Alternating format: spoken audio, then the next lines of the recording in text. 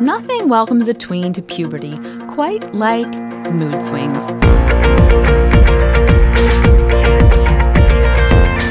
Hi, I'm Dana Gresh, founder of True Girl. Have you noticed it? One minute she's happy as a lark, and in a matter of seconds she can become enraged with anger or defeated in tears. When the mood swing sweeps her off her feet, remind your daughter that God not only equipped her body with hormones, He also equipped her spirit with self-control.